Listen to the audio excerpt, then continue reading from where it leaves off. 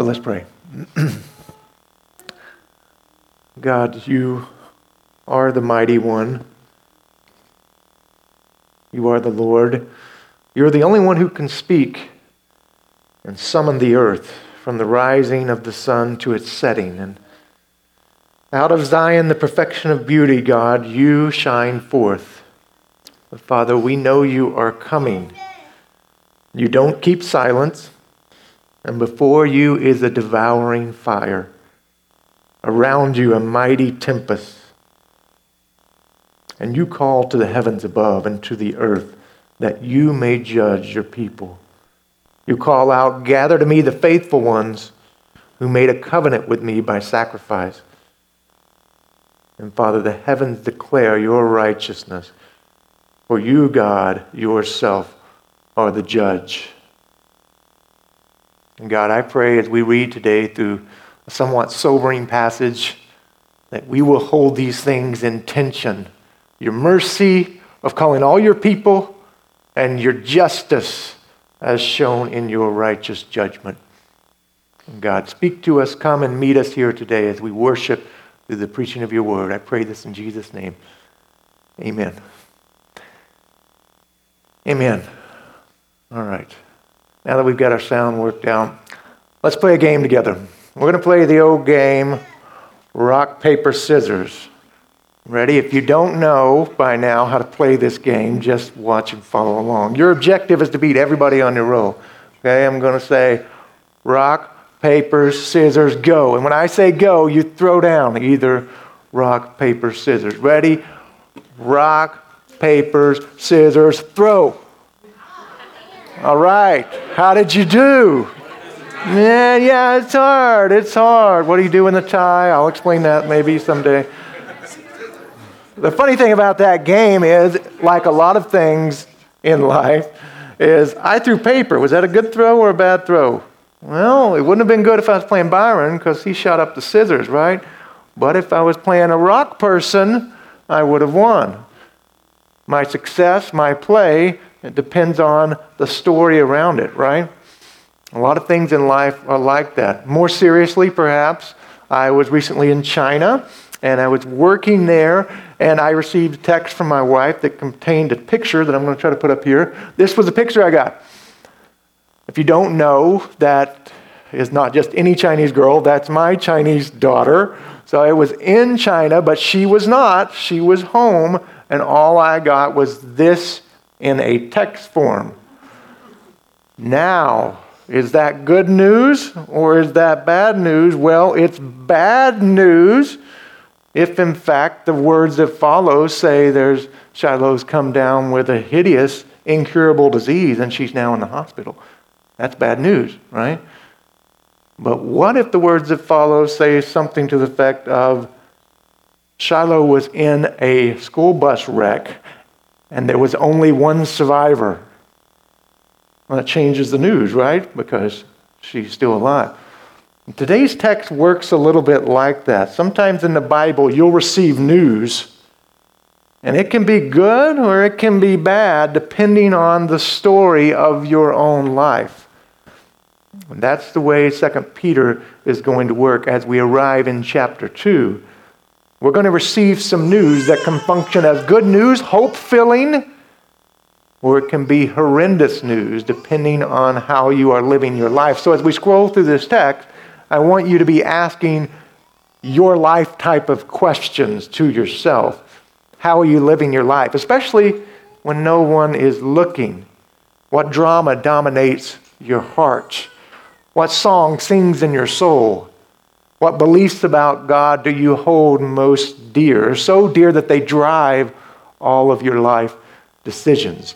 Because it's your story that's going to determine whether the news in today's text is either good or bad. Well, here's the news. It's very short, and I hope you can remember it.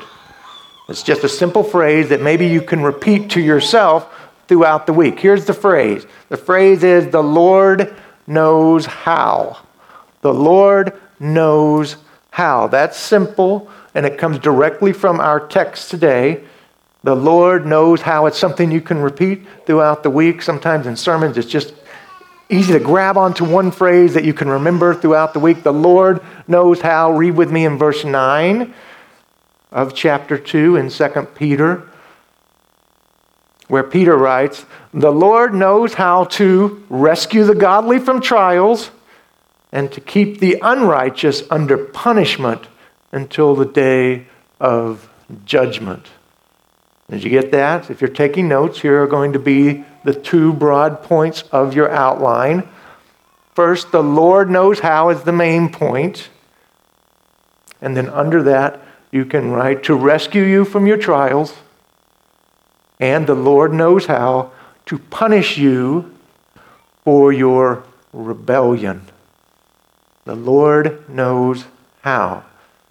And this text and this sermon is first and foremost centered around God and who He is and what God does. And because God chose us to bring into His reality, this news that the Lord knows how is critically important to us. In fact, our very existence depends on it. So we're going to zoom in on it. The Lord knows how to rescue you and to punish you. So let's jump in here in the text in verse 1 so we can better evaluate ourselves in light of God's Word. Beginning in verse 1 of chapter 2, we have the setting of the stage in the story that Peter's about to tell. Every good story needs some good bad guys, right? Or some bad guys, better said. Story isn't much without them. Star Wars without Darth Vader would be Star Recess, right? Wouldn't be a good story. And Peter knows that, and so he lets us know who the bad guys are in the story. Verse 1, read what it says. "But false prophets also arose among the people." There are your bad guys, the false prophets. Now, because we're starting this chapter kind of as an independent unit, it might be easy to forget all that we studied before in chapter 1 leading up to this. So you've got to remember that the link between chapter 2 and chapter 1 is the theme of prophecy. And Peter made a point in chapter 1 of saying that you can trust the Scriptures, God's prophetic word, to embrace in your life and to guide you as your source of strength and truth, a lamp in our darkness, for two reasons. You can trust them for two reasons. First, because in the old days, prophecy was revealed to us from God. And secondly, by God's Spirit, He interpreted them through prophecy. So Scripture was revealed by God and interpreted by God through prophets. So it's trustworthy, is what Peter has already said in chapter 1. But now he says, everything wasn't just rosy in the old days. Some false teachers came in, some false prophets entered in, so that in verse 1 he can say, false prophets arose among the people, just as there will be false teachers among you today. Just when things look cheery, Peter inserts the jab that because there were false prophets back in the old days, you can anticipate, you can count on there being false teachers among you in the church today. These are folks through sneaky subtleties who will secretly bring in what Peter calls destructive heresies. Now, a heresy is a false teaching about God, man, or salvation that will lead you away from God and toward destruction. And that's what Peter is saying is going around in his day, and it still persists in our day as well. Well, how do we know a false teaching when we see one? In part, it's because of their message. They tend to belittle the glory of Jesus Christ in their teaching, right? Peter says in verse 1, he says it a different way. He says, they will even deny the master who bought them, bringing upon themselves swift destruction. So a false teacher will try to spread things about Jesus that will sell Jesus short and belittle his glory. Now, the fact that Peter uses master language when talking about him means that the flavor of heresy in the church at that time was denying Christ's authority, right? So they will deny his glory, his authority. They will really sell him short. Now, here's the deal with authority, as according to the Scriptures. If you don't know it, the scriptures will teach that you are always under some type of authority, either God's or your own. You're always going to be under some type of authority. And when you hear that, you may think, well, I want to choose my own authority over somebody else's, because if I could just be in control, being under my own authority, things would go according to my plan. It's almost like driving to work. Sometimes when I drive to work, I'm timing how long it takes me to drop my son off at school and then go to work. There are good days and there are bad days, but I'm always thinking, if I could just get rid of these red lights, things would go a lot smoother for me until what? One day, a storm happens and all the red lights are down and it's just utter chaos. I can't go anywhere. It's a gridlock because some people are selfish. They're not using common sense, not me, of course, but everybody else. And it's a gridlock there, and that's what can happen. You think if you're under your own authority, there's freedom. But actually what happens is spiritual tyranny. And Peter knows this. And the false teachers will try to lead us into thinking that leaving Christ's authority is good and living under it is bad. But mercifully for those in the church, Christ came and he gave up his life as a price or as a ransom, as we just sang beautifully, for our sin and to purchase us under his authority. And when he purchases us, he actually, it's almost counterintuitively, but he purchases us away from being bought and controlled by sin and to a freedom to enjoy the greatest source of pleasure in the universe, which is himself. And so living under Christ's authority is better than all the other options. Again, we pretend that, my authority would be best. It wouldn't. That's why Christ came and he bought you away from your sin. But false teachers will deny this. They will say Christ has no claim on my life, my identity, my sexuality, my career motivations, my family decisions, my relationships. So to test their claims, you need to always be asking this question: is this teacher freeing me up to love Christ's commands and love him more for it? Is this teacher freeing me up to want to follow the life-giving commands of Jesus Christ? Because therein only lies true freedom.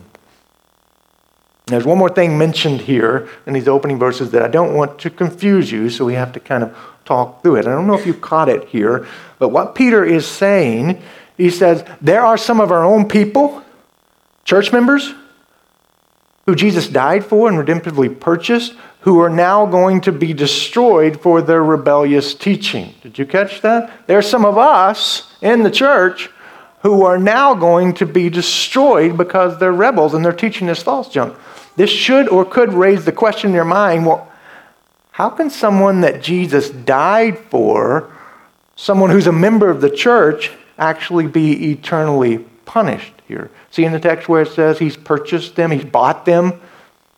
Is Peter saying that Jesus died for people who will eventually lose their salvation? That can be confusing as you read this, so I want to say a few words of explanation before we move on. First, we have to understand that the scriptures present Jesus' death as being particular in scope. What I mean by that is it is for a specific people. Jesus said specifically that he died for the sheep. In John, he calls them the sheep. In John 10:11, he says, the good shepherd, that's him, lays down his life for the sheep. And similar verse, 4 verses later in John 10, says, Jesus saying, I lay down my life for the sheep. So these sheep are people God has elected for salvation based on his sovereign good pleasure. So we know that much from those passages and many more, that God has died for a specific people, those he has chosen for salvation. Secondly, we need to understand that several other texts in the Bible also teach us that those for whom Christ died will endure unto salvation. Those for whom Christ died will endure unto salvation. Staying in John, alone. We see in John 6:40, Jesus saying, "For this is the will of my Father, that everyone who looks on the Son and believes in him should have eternal life. And I will raise him up on the last day." Hear the perseverance within that promise there. Also later in John 10:27-28, Jesus says, "My sheep will hear my voice, and I know them, and they follow me. I give them eternal life, and they will never perish, and no one will snatch them out of my hand." So we have these groups of verses that say Jesus died for a particular people, and those for whom he died will persevere until the end. We bring that into this. We ask the question, well, what does he mean then when he says the master bought some folks and yet they're going to be destroyed? Well, maybe illustrations will help you understand how what I think Peter is doing here is using the language of perception. What if I said to you this morning when you walked in the door, I said, "Hey, what time did the sun come up today?" You would understand that I'm talking about perception and not reality, right? Hopefully you wouldn't think, "Hey, Pastor Travis still thinks that the sun raises around the earth." No, you would think he's talking about perception. What time did the sun come up? Or maybe an illustration from the world of entertainment. Have you ever seen a magic trick? Magic tricks use this all the time. There's an old one from the 1800s that's called Catching a Bullet. And you may have seen it in a movie or something where the magician will load a gun, stuff it like in the old days where they had to stuff the gun, and powder and all the stuff down in the barrel. And actually he would pull the bullet out while he was stuffing it, but nobody would know, right?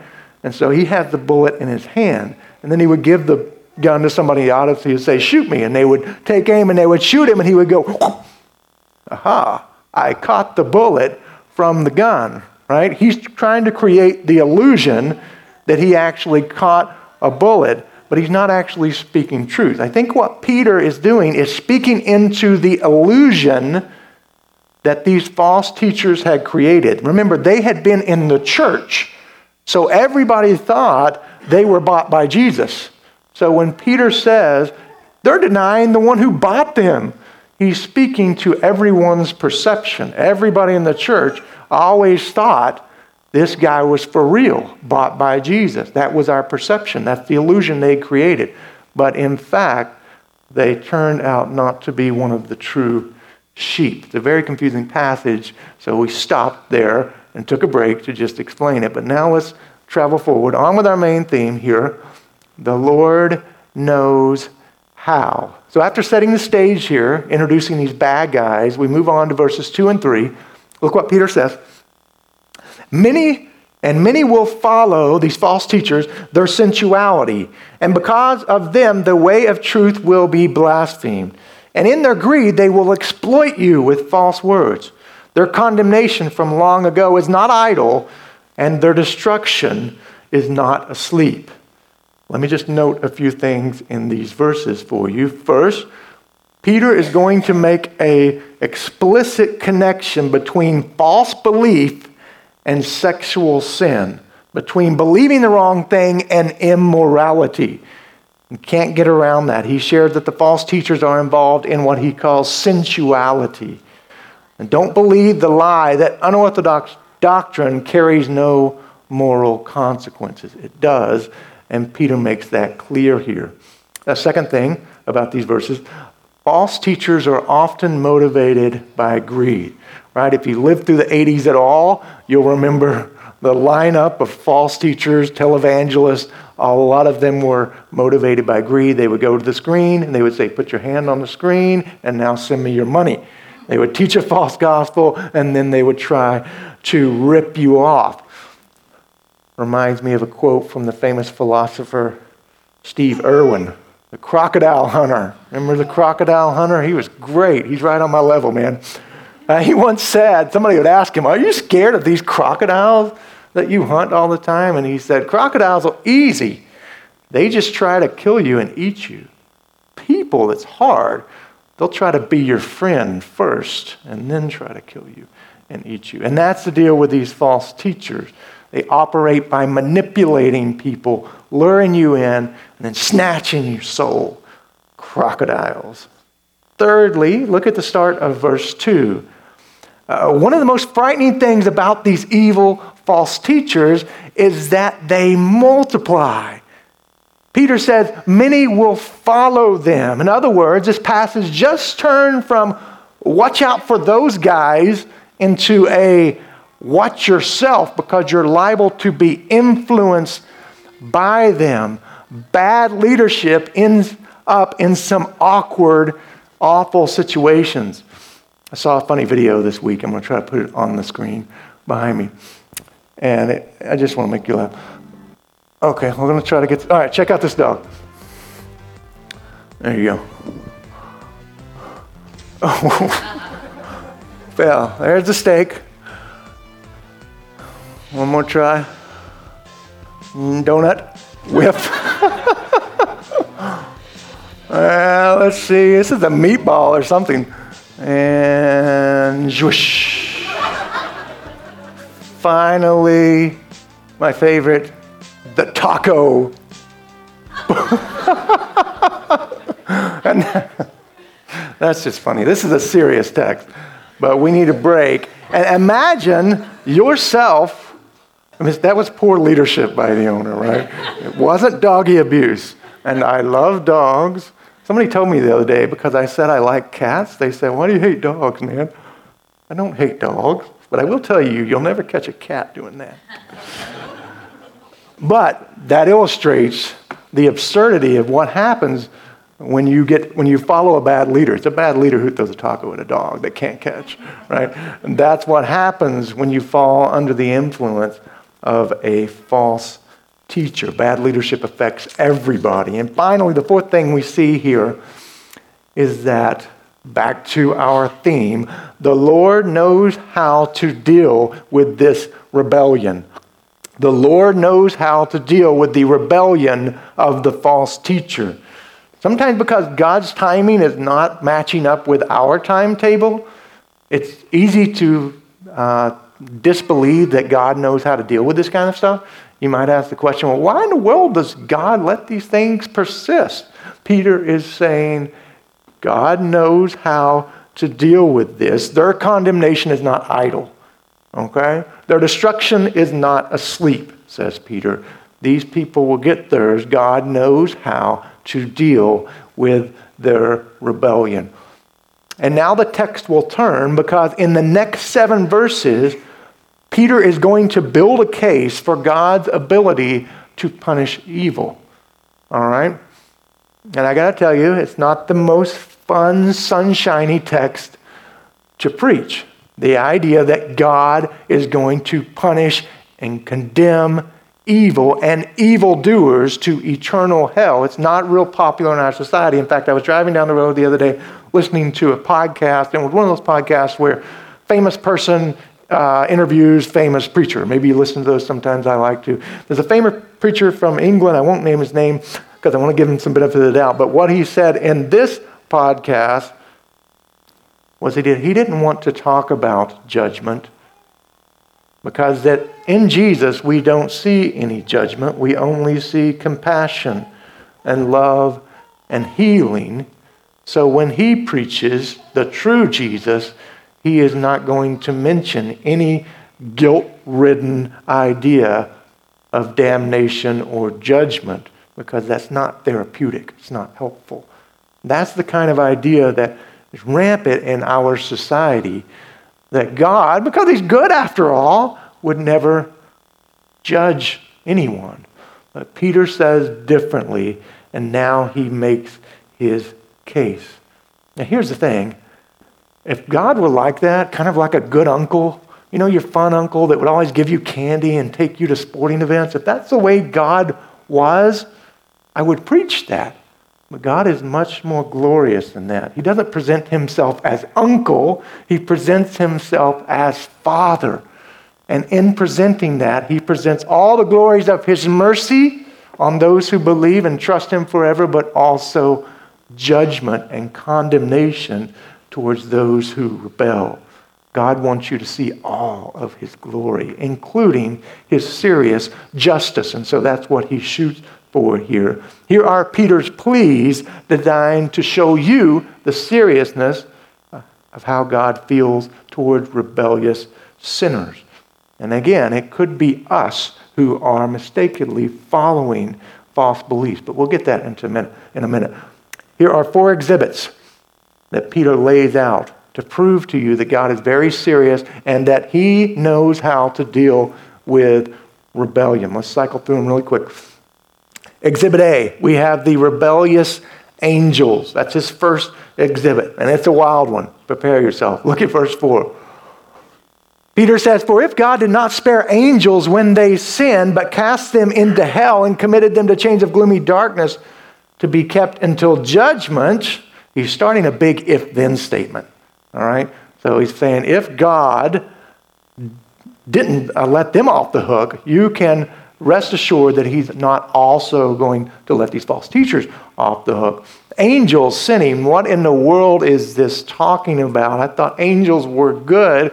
Well, what I think he's referring to is a specific bizarre text that we have in Genesis 6, 1 through 4. If you read that, you may have wondered about that in the past. What's it talking about?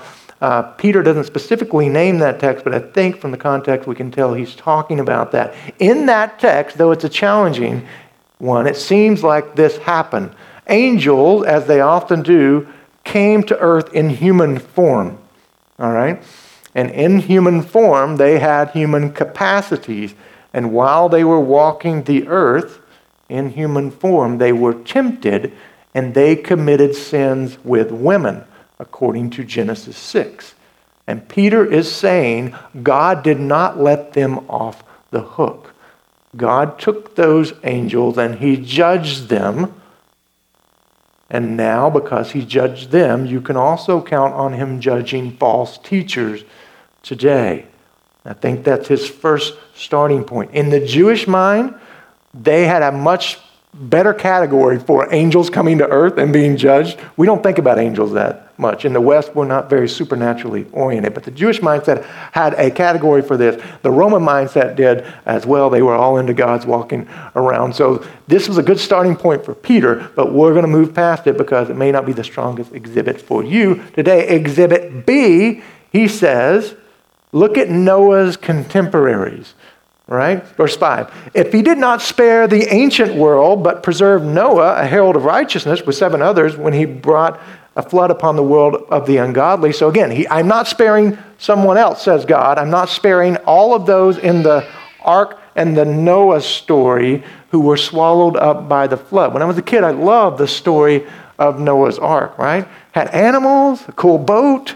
Man, I thought that was the best. But it also has an amazing picture of God showing his justice off to all the rebels. And there's an element that Peter here introduced that he is going to save some, right? He, in that story, saved the righteous ones. He saved the godly. He saved the family of Noah. And Peter says, for the first time, a little bit of hope here. God knows how to punish those who rebel, but he also knows how to save the godly from trials.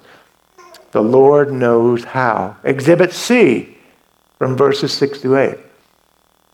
And if by turning the cities of Sodom and Gomorrah to ashes, hear that judgment talk, he condemned them to extinction, again, more tough judgment talk, making them an example of what is going to happen to the ungodly. That's pretty clear. He's using them as an example. And if he rescued righteous Lot, greatly distressed by the sensual conduct of the wicked, for as that righteous man lived among them day after day, he was tormenting his righteous soul over their lawless deed that he saw and heard. So as with the flood story, all these stories are stacking up here from Genesis.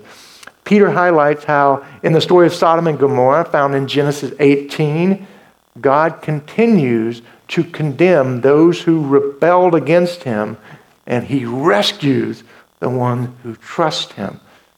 In Genesis 18, we see Lot and his daughters saved from the extinction, from the fire, from the condemnation that Peter refers to.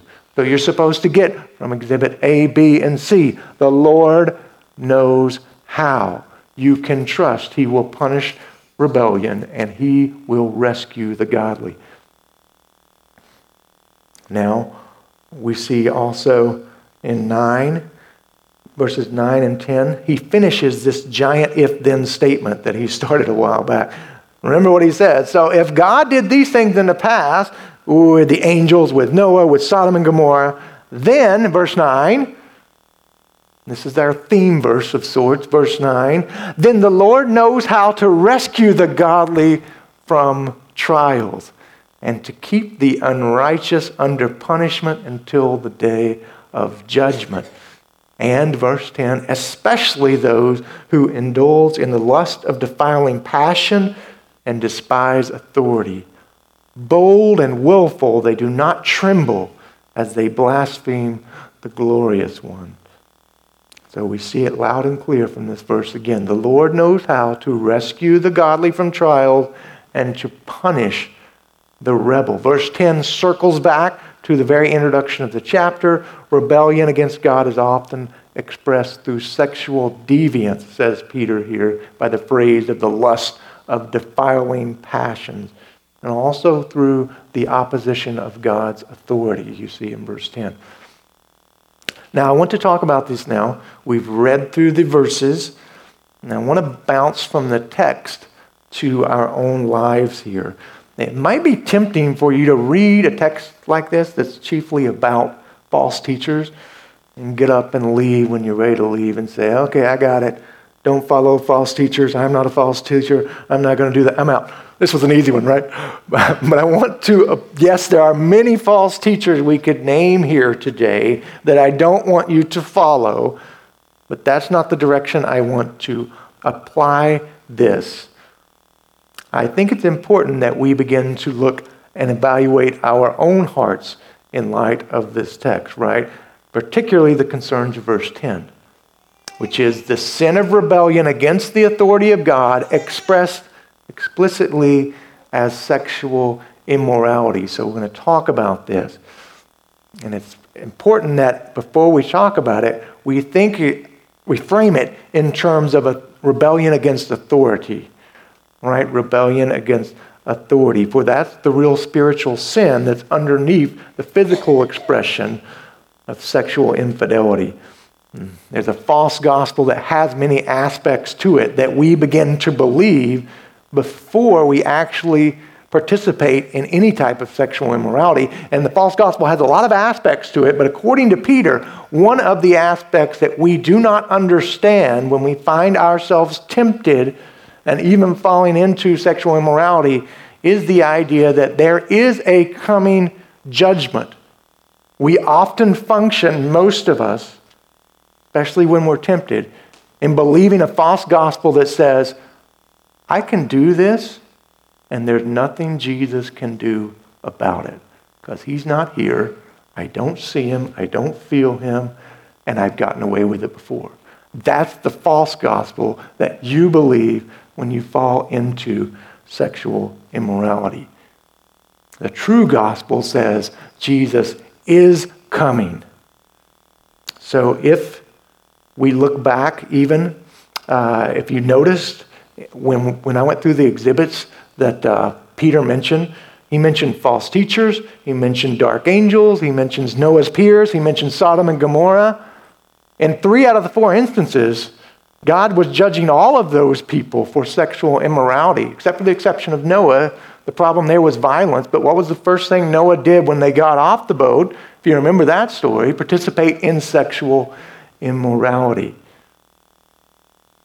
I have a friend who works in HR for one of the largest Christian organizations here, and he's been doing it for years. And he said 10 years ago, when we were screening our people, we would have to ask all the guys the internet pornography question. How much are you, not if you're participating in it, but how much are you participating in it? Because 60 to 80% of the men in our church are somehow involved in this. And he said now today, he also asked the women that question because something like 30 to 40%, he said, of the women he talked to were also tempted in this way. And so if you are here and you are tempted by internet porn or lust over coworkers or homosexual relationships, adultery, infatuation with movie stars, this text is for you. One famous preacher said, the single greatest detriment to godly living is losing sight of the coming judgment of Jesus Christ. Remember what Jesus said in Matthew 12? He said, on Judgment Day, people will give an account. People will have to give an account to Jesus, not because he doesn't see us, not because he's not aware of it, because he wants it to be publicly clear why he's given a just judgment. He will list all of our sins against him, especially these sexual immorality type sins, and then it will be clear to all why he's meting out judgment in that day. Elsewhere, we have the author of Hebrews saying in chapter 10, 26, saying, if we go on sinning willfully after receiving the knowledge of truth, there no longer remains a sacrifice for sins, but certain terrifying expectation of judgment and the fury of a fire which will consume his adversaries. And, at this point, you might rightly ask, hang on here, Pastor. Aren't you just trying to scare people straight with this judgment talk? I don't know if that's the best tactic. And I get it. And I agree with Pastor John Piper, who says wisely, there are better reasons to turn to God than to escape judgment, right? I agree with that wholeheartedly. But I also have learned that it does seem that for some of us, a fear of judgment is fears are primal motivators. And if that's what it takes to turn you away from sexual immorality, I'm fine with that. And Jesus is apparently fine with that. And Peter is fine with that. Just think about how you feel about things that you fear. Let's say public speaking. A lot of people fear public speaking. And so when you fear that, you often don't do it. You turn down opportunities to do it, right? Fear will motivate you. So if fear can motivate you against doing something that is good, Peter's logic is fear of the coming judgment can also motivate you into not doing something wicked, right? Jesus says, don't fear those who can kill the body and afterwards have no more than they can do, but I'll warn you whom to fear. Fear the one who after he has killed has authority to cast into hell. Yes, I tell you, fear him. He's talking about the judgment there. So there is a sense that Jesus wants us to be scared straight by the thought of a coming judgment. It's almost like, I don't know if you have children or if you've raised boys, but there is a time in a lot of boys' life, maybe between the age of 18 months and 3, when they have trains on the brains, right? Have you experienced this? All of their clothes, they want pictures of trains. Their toys are Thomas. They love the tracks. And why not? Because they have bright colors. They have wheels. They make cool noises. Trains are it for a lot of kids in that age group. In North Carolina, we even have an amusement park where we can go and go to Tweetsie Railroad. And the whole thing is like Disneyland for trains. You can go there and they're making money because that's the way kids are wired. And my kids weren't any different. And I remember moving from a town to where there wasn't many trains to where there was a lot of daily trains on the track, real trains. And my kids were fascinated by it. And I thought, as a halfway wise father, maybe it's not a good idea for them to play on the tracks because here these trains are active and the tracks are live. And so I told them, look, the playground is much better than the tracks. Over here we have a yard. It's lovely. It's attractive. There are lots of good things in the yard. But I also swooped him up in my arms and I walked when I knew a train was coming. And I stood about from here to the wall. And I saw him see that train coming. And his eyes were like, train! And then as it came closer, if you've ever been that close to a train, it's like, and it's like, and so I walked back away. Nobody was hurt. Mothers, don't be mad at me. Nobody was hurt. We got back into the yard. He had his train and his track in his hand. I set him down, and it was great. He was like, he viewed trains in a totally different way as he got closer to the power and the might of the train. And there are a million beautiful things about our God and Savior, Jesus Christ. But one of them is that he is not to be toyed with, and he does have boundaries. For the area of sex, it's clear. Boundaries for sexual actions, sexual thoughts belong within the marriage covenant. That's why Peter is taking this so seriously and telling us the Lord knows how to punish your rebellion. So that's the first thing to remember. But he doesn't leave us there. In verse 9, he says, also the Lord knows how to rescue the godly from trials. You might say, well, I'm struggling with sexual immorality. I'm not godly. I won't be rescued. I'm not godly enough. Don't worry. Nobody is. And that's the point of the gospel. Jesus came because our state was so sorry. And he walked in and he saw the old arrangement and he said, this isn't good enough. I need to be godly for you. So if you believe in me and trust in me and repent, I will actually send my Spirit inside of you so that now I declare you godly and you can begin to be transformed as a part of the new creation into a godly person. And that's a part of his rescue. Take heart if you're struggling with these things. God can rescue you in Jesus. And you need to know just practically that here at TCC, we want to walk with you. We offer counseling. You can call me to set that up. We offer personal care, not as people who have arrived, but as people who are also struggling with this, who want to walk alongside you in the journey. One more thing, because there's still a little bit more hope packed into this text. Let's return to the statement in verse 9 where we are told the Lord knows how to rescue the godly from trials. This is beautiful, especially for the victimized here today. Peter's example is about a man named Lot from Genesis. Do you remember Lot? That's funny. Remember Lot? The hand that he was dealt is described in verse 7.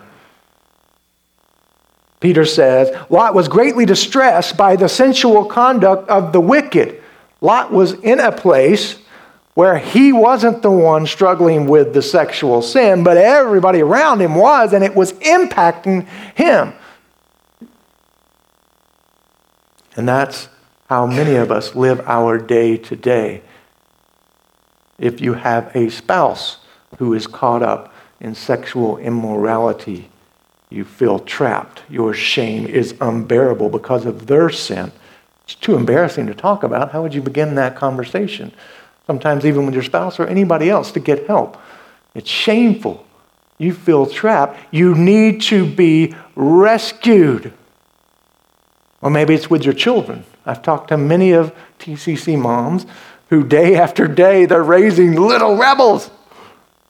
I feel like I'm spanking the kid all day long. I feel like I'm having to do discipline, timeout rules in our house because I just have this rebel.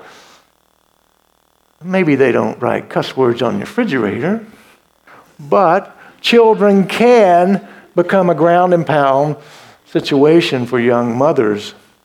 And it's to you that Peter here speaks when he says Christ will rescue you. I was encouraged this week by reading some people on this. Here's one from Baptist preacher John Gill from a long time ago. Here's what Gill wrote about this. He says, regarding afflictions and tribulations such as Noah and Lot were exposed to, which are so called because they try the graces, particularly the faith and patience of the godly, to deliver from these is the Lord's work. He grants his presence in them. He supports under them. He sanctifies you through them. And in his own time, he delivers out of them. For he knows how and by what means and when to do it, and is both able and willing. He has determined to do it. For the nature, the measure, and the duration of the afflictions are fixed by him.